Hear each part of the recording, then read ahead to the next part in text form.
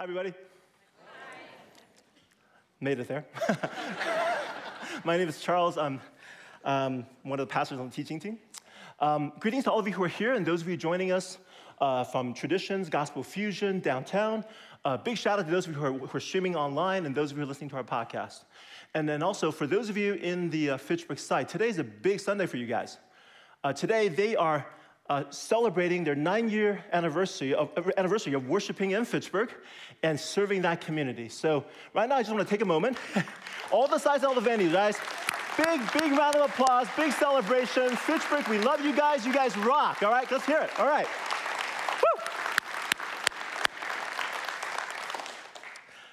Woo! Now today we are in a series called Becoming. We're reading the book, Jesus' Sermon on the Mount, and today we're looking at the passage where Jesus tells his disciples to love your enemies. And yes, I'm aware that I'm teaching this passage in the middle of what's happening in Ukraine. For those of you who are new around here, we plan our sermon series months in advance. Okay, so we didn't choose this. In fact, if I'm preparing a sermon in direct response to what's happening in Ukraine, I would not be choosing this passage. But there's also no denying that this passage is hugely relevant.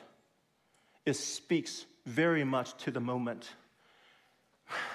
It just has a message that's really, really hard for us. I mean, right now, I think for many of us this past week, our eyes are glued to the image on the screens, and what we're seeing just breaks our heart. Bombed out buildings, kids being injured, people lying on the streets. The stories of these refugees are just heartrending. And I'm sure we're going through all kinds of feelings this past week. And I'm pretty sure love for enemy wasn't what you were feeling this past week. So this sermon, I think, is going to be tense for many of us. We're going to feel this tension all the way through. And for some of you here, you're thinking, well, it's not just Ukraine. There's been warfare. There's been atrocities and violence all around the world all this time. And some of you come from areas like that, and you have families and friends there, and you're thinking about them. And for you, a message to love our enemies is going to cause tension. And it's not just warfare. It's not just on a national level. Some of us, you've had people who have hurt you.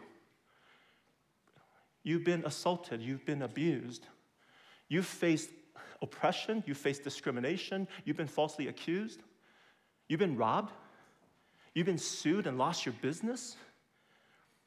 You have enemies. People who come after you out to destroy you, out to hurt you. And there is that hunger deep inside your heart that cries out for justice, for something to make it right. And so you're going to feel tension for this message as well.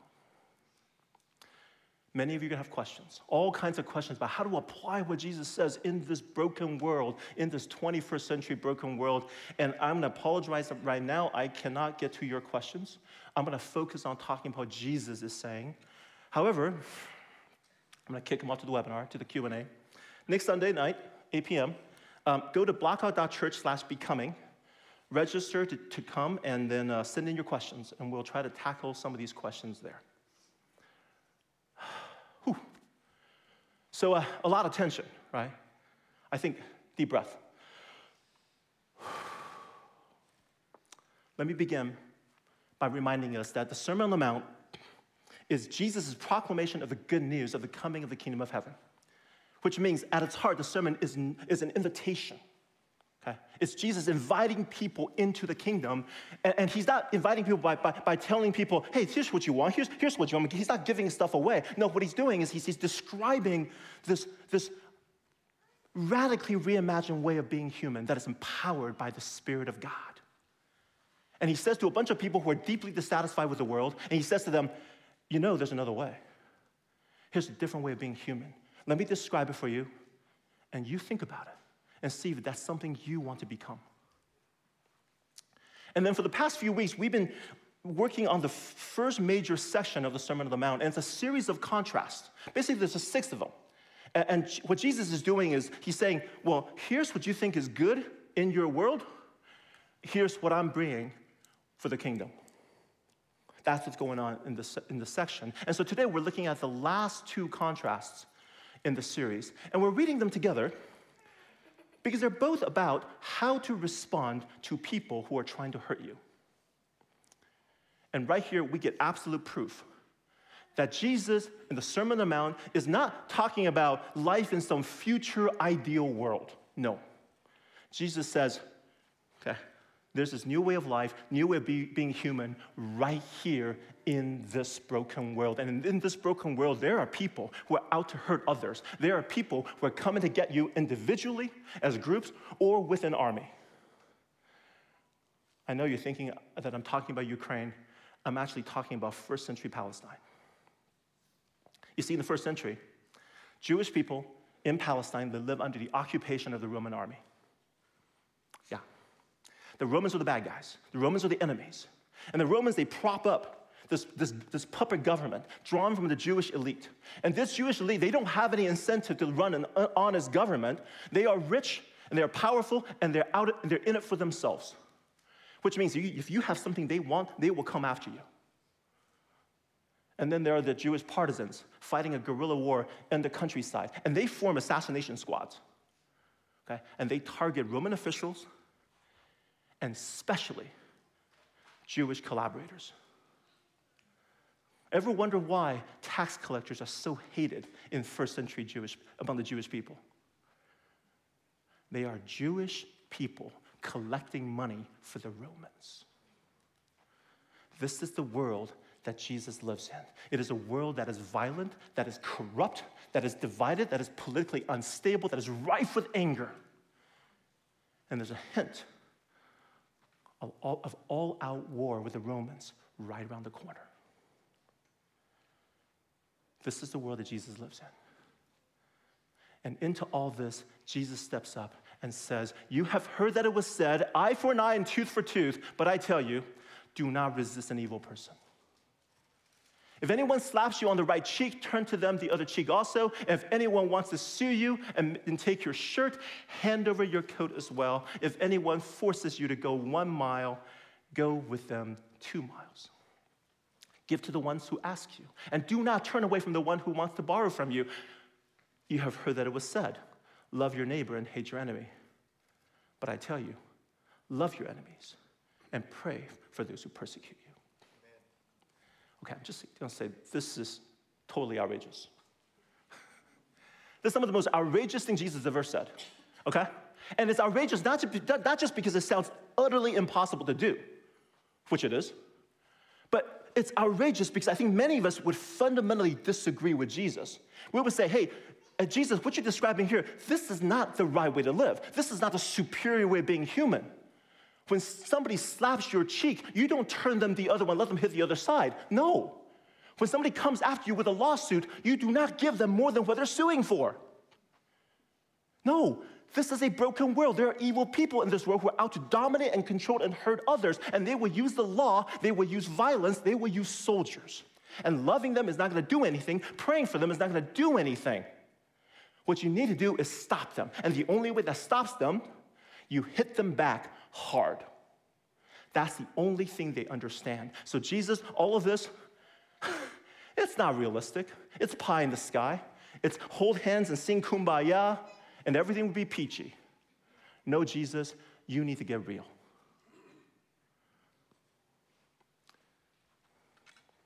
I think Jesus realizes that. I think Jesus realized that for his audience in the first century, and I think for pretty much every audience throughout history, what he says seems utterly unreasonable, utterly preposterous, utterly unrealistic. And so Jesus decides that he needs to explain himself. And so he includes an explanation. Here it is. But I tell you, love your enemies and pray for those who persecute you, that you may be children of your Father in heaven. He causes the sun to rise on the evil and the good and sends rain on the righteous and the unrighteous. If you love those who love you, what reward will you get? Are not even the tax collectors doing that? And if you greet only your own people, what are you doing more than others? Do not even pagans do that. Be perfect, therefore, as your heavenly Father is perfect. Was that a helpful explanation? I'm guessing not. I'm guessing this explanation causes more questions than it answers. And I think a lot of the questions arises from verse 48. Be perfect, therefore, as your heavenly Father is perfect. A lot of people look at that and just go, what's the point? This is impossible. What is Jesus even talking about? So here's what's going to happen in the sermon. I'm pretty much going to read the passage backwards. I'm going to start with verse 48, when I understand it. And then we're going to understand how that helps us understand Jesus' logic and his reasoning. And then we're going to go back and look at what Jesus commands his followers to do. Okay? So that's what's coming up. All right? So, verse 48. Be perfect, therefore, as your heavenly Father is perfect. This verse causes problems. This is the verse that causes many people to say, Jesus can't mean what he says in the Sermon on the Mount. He can't mean that because it's not possible to be perfect. It's not possible to live a perfect life. It's not possible to go through life without making mistakes, doing everything right? And especially for those of us who are Christ followers, we read that and we go, well, perfect refers to sinlessness. And we all know there's only one person in history who lives a sinless life. So no, this is not possible. This is an impossibility. Jesus can't mean this. So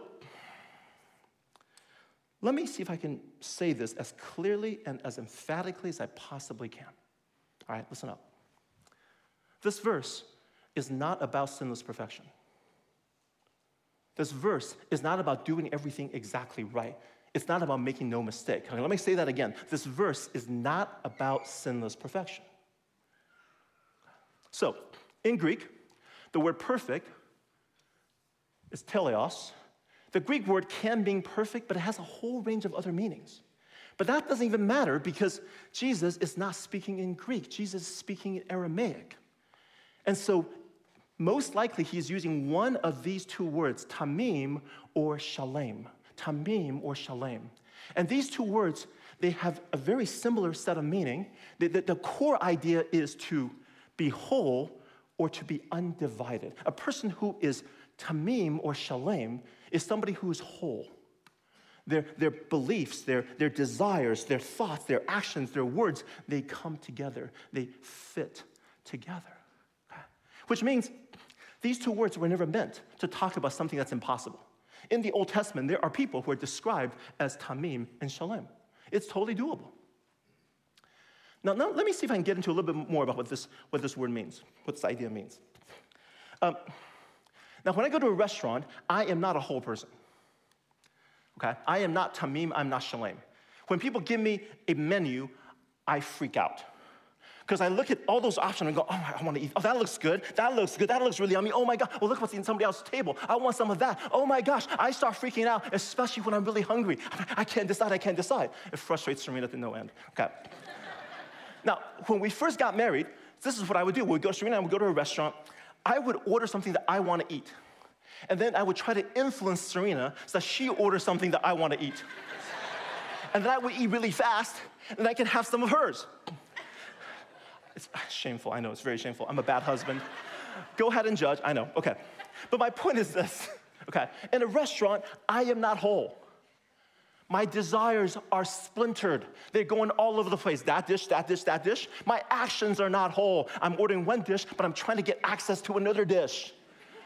I am not whole. I'm divided. I am not tamim. I'm not shalem. You notice how difficult it is these days to live a life that's whole? Technology. I love technology. But I don't know about you, but this thing, when I'm thinking, when I'm writing, when I'm working on something, I'm focused, what it does, every 5 minutes, boom, a text, boom, an email, and I'm distracted, I'm pulled away from what I'm trying to do, right?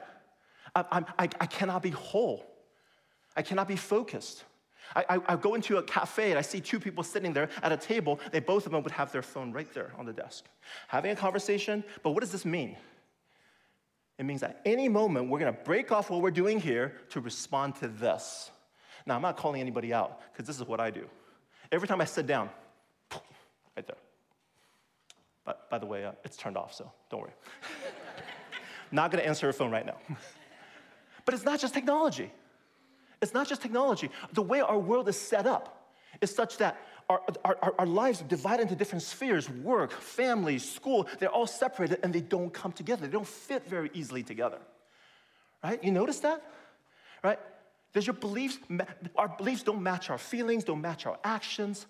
The things we're doing, the things we spend time on, the things we're spending money on, they don't come together to fit a coherent whole, to fit a big idea, a big vision of what we think is right and good. We are not whole. We live lives of disintegration.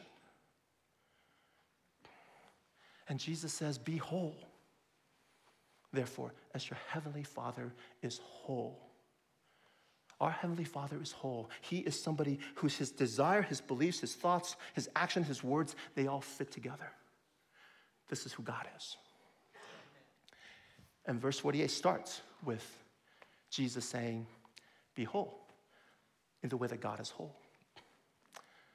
Now I ask you, we all ask, how does that help us when it comes to dealing with people who are trying to hurt us? What does Jesus say? Well, be like God. How does God deal with people who are opposed to him, who rebel against his rule, who are his enemies?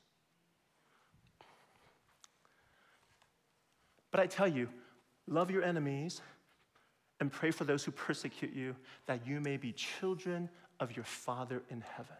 What is Jesus saying? Our God is someone who loves his enemies. Do you see that? Is that your impression of who God is? Because I think many of us, we have a fundamental misunderstanding of who God is, right? We see God fundamentally as a judge, enforcing rules. And if you obey the rules, you get rewarded. And if you disobey the rules, you get smacked. That's how we think God is. And Jesus says, no, that's not who God is at all. God is somebody who loves his enemies. Someone who takes care of the evil and the good, takes care of the righteous and the unrighteous. That's who God is. We think God likes people and takes care of people who are good and smashes the evil people. And Jesus says, no, that's not true at all. Right? That's not true at all. Jesus says, God is somebody who loves his enemies. And in fact, what Jesus is doing here is he's doing a little bit of foreshadowing, right? Jesus, love your enemies. Well, guess what? That's him. That's what Jesus does. Jesus, as God, loves his enemies. Romans chapter 5 says, but God demonstrates his own love for us in this: while we were still sinners, Christ died for us. Since we have now been justified by his blood, how much more shall we be saved from God's wrath through him? For if while we were God's enemies, we were reconciled to him through the death of his son, how much more, having been reconciled, should we be saved through his life? Our God is a God who loves sinners and dies for his enemies. Did you know that? And then Jesus says, pray for those who persecute you. Well, that's him. That's what Jesus does. Jesus, as God, prays for those who crucify him. Luke chapter 23, when they came to the place called the skull, they crucified Jesus there along with the criminals, one on his right and one on his left. And Jesus said, Father, forgive them, for they do not know what they're doing.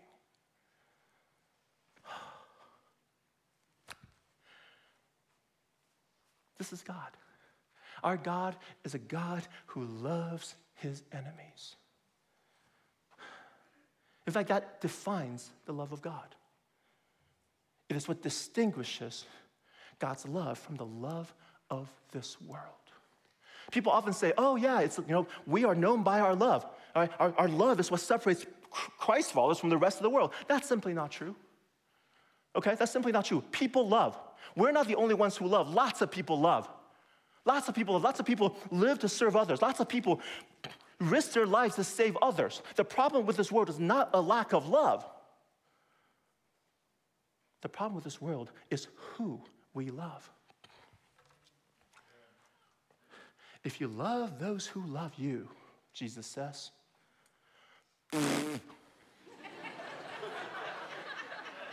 that's in the Greek, by the way. Even the lowest of the low love those who love them. Today, Jesus would say something like, even drug dealers love those who love them. If you greet only your own people, if you only make connections, have relationship with people in your tribe, in your ethnic group, in your racial group, in your socioeconomic level, in your educational background, in your political persuasion, in the same political party, then how are you different from this corrupted, broken world? How are you different? In Jesus' time, it says, love your neighbor and hate your enemy. I think we're still there. I think we're still there. I think we live in a world in which we love those who love us, we love those who are in our tribe, in our group, and we love those who are like us. That's core to who we are. I'm an introvert. Sometimes I have to travel to conferences. I have to walk into rooms that are full of strangers. Those of you who are introverts, I'm about to describe your nightmare scenario, so feel free to just kind of tune out for like 30 seconds, okay? Just go ahead and do that if you want to. So I'm walking into this room, and I'm getting better, but there's still this like that momentary panic, like, oh my gosh, look at all these people. And then there's like, oh, right, I'm supposed to talk to people, right? But who do I talk to? So I'm walking around, no, maybe, no, yeah, maybe, no, maybe, no, right? I'm just kind of circling around the room, right? What am I doing? What's going on in my head? I'm trying to find connections, right? I'm trying to find somebody maybe from the same geographical background, maybe some same educational background, maybe same age group, maybe same ethnicity. Basically, middle-aged Chinese American from the Midwest who study the Old Testament. Lots of those around. But that's who we are, right? That's who we are. We are people who are drawn to people who are like us. We like people who are what is familiar, and we're fearful of what is different. And that's core to our brokenness as humans. And that's not who God is. Our God is whole. His belief, his desires, his thoughts, his actions, his words, they all fit together. Our God is a God who sees every single person as a unique image of him, and he sees each person as having more value than all the art pieces in all the world's museums combined. He knows every person. He knows their story. He knows exactly how they're broken, why they're broken. He knows why they resist him so much, and he yearns to embrace them and bring them back to him, and he is willing to die to do it. Amen. That's God. That's the love of God. And that love is the story of the Bible. Amen. The story of the Bible is God's single-minded mission to transform enemies into friends, to invite enemies into his family, to embrace enemies as his sons and daughters. And how does he accomplish that? Judgment? No. Kindness. Now, don't get me wrong. There is judgment at the very end of history. And the Bible does record that at times, God exercises judgment, punishment on individuals and on people groups. He does that. But as a rule, what we see is kindness, patience, forbearance, all of it designed for one purpose: to draw those who are opposed to him and lead them back to him. Amen. Romans chapter 2. Or do you show contempt for the riches of this kindness, forbearance, and patience, not realizing that God's kindness is intended to lead you to repentance? It's a kindness that leads to repentance. That's how God treats those who are opposed to him. And Jesus asked, do you want to be children of God? Do you want to be godlike? Do you want to become people who see every person, including those people who have hurt you, as God's image? Do you want to become somebody who seeks to understand everybody's story? That their anger, their rage, their hatred, their cruelty comes out of somewhere broken. And maybe, just maybe, there's a way God can bring them back. And so you love them, you pray for them, and you live in a way that maybe causes them to turn toward God. How are we supposed to do that? Well, Jesus gives us 3 examples. One of them is turn the other cheek. The other is hand over your coat. And the third one is go with them an extra mile. He gives you 3 examples. And the problem with these examples is that they're all rooted thoroughly in the first century. And so we in the 21st century, we read that and go, well, I don't know what that means. It sounds like we're just supposed to be doormats, right? We're supposed to just let people walk all over us. And that is not what's happening, okay? Jesus is not a doormat, all right? He doesn't want you to be a doormat. But Jesus does say this: do you want to be children of God? Do you want to be God-like? Do you want to be whole? Okay? Then see people who are trying to hurt you as enemies that are being invited into the kingdom. To do that, you don't strike back. You don't hurt. You offer kindness with an edge. Kindness with an edge. And that's what all these 3 examples are. So first one, someone slaps you on the right cheek, okay? So most people are right-handed. So I'm gonna slap somebody on the right cheek. Am I hitting the right cheek? No, that's the left cheek. So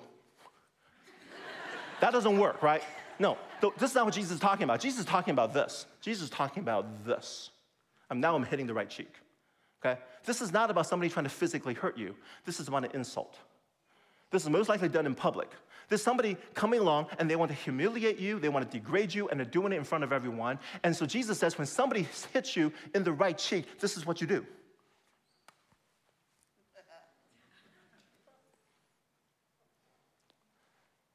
That's not retaliation. That's not eye for an eye. But it's also not being a doormat.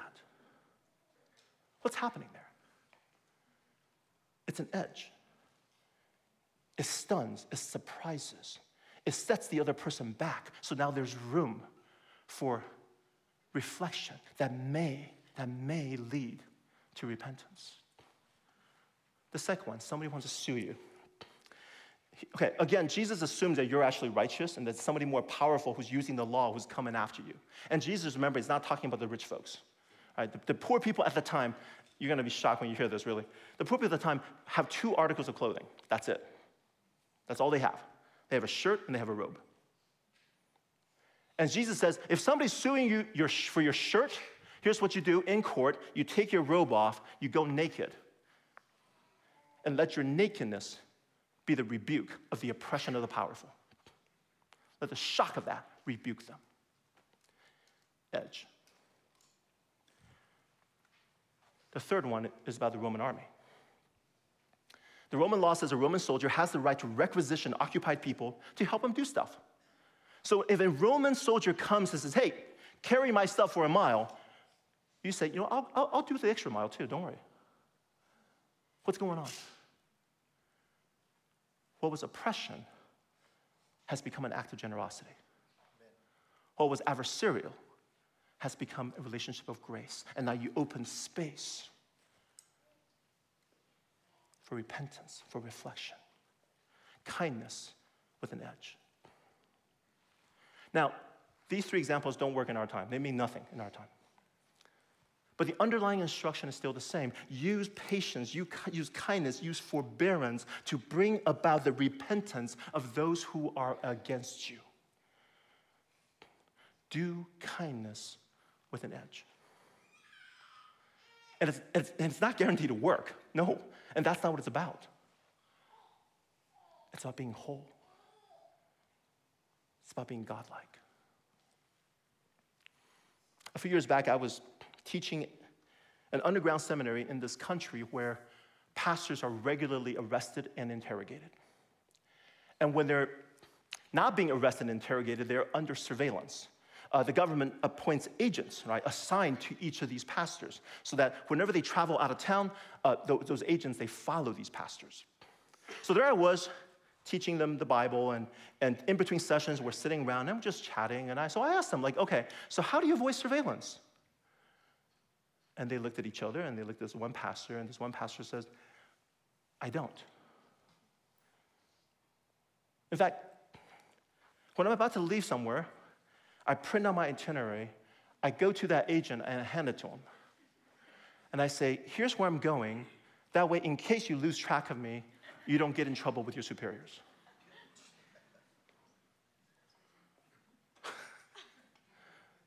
My mind was blown, okay? I was like, I'm here to teach you the Bible, but really, I'm here so you can teach me how to live out the gospel. Do we understand what's going on there? That is love for enemies. That is kindness with an edge. That is kingdom ethics. We have a lot to learn. We live in a world that is not fair. It is just not. And we live in a culture that hungers for justice, hungers for rightness, hungers for things to be made right. And we see it in our social media, we see it on cable news, we see it in how we're reacting to Ukraine, we see it in the stories we tell ourselves, so many movies and TV shows about criminals and crime and law and police. We see it in stories about superheroes, the longing for a race of minor deities to come along and make things right. That's where we are. We are in a world that cries out for things being made even. And Jesus says, not my people. Not my kingdom. Jesus, my people, when they encounter injustice, they give up the right to be made, to get even. They give up that right. My people are people who reflect God, who are whole, and they're committed to God's mission of transforming enemies into the children of God. I know some of you are thinking, this is bonkers, Charles. This is unrealistic. This is simply not pragmatic. It's impractical. It'll never work. And you know what? You're right. You're right. It's not realistic. It's not pragmatic. It's not practical. But can I remind you that we are a people who believe that this guy 2,000 years ago, the Roman Empire killed on a cross, that we believe that he is actually God, and that we believe that he resurrected from the dead, that he's alive today, that you and I can actually get to know him, and we actually talk to him on a regular basis. And we believe that this person is coming back one day to rule this world. And we actually tell people about this. When has pragmatism and being real been the primary motivation of the people of God? You know what's real to us?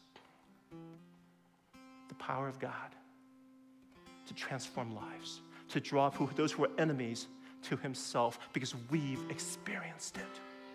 We are the enemies that have been made children, so we know what's possible, and that's what's real to us.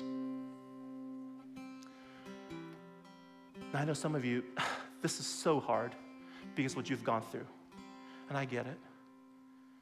And remember, let's get back to what the Sermon on the Mount is. It's not about willpower. It's not about trying to love somebody that you can't love. No, this is an invitation. Jesus is asking, do you want to become this person? Okay. I know your anger, your pain is pulling you apart. Do you want to become whole? I can show you. I've been there. I've been betrayed by close loved ones. I've been publicly mocked. I've been falsely accused in a courtroom. I've been physically assaulted. I was stripped naked in front of a crowd, and I suffered the agonizing pain of dying on that Roman torture device. I've been there. And I can show you what it's like to be whole. I can show you how to get there. Come walk with me.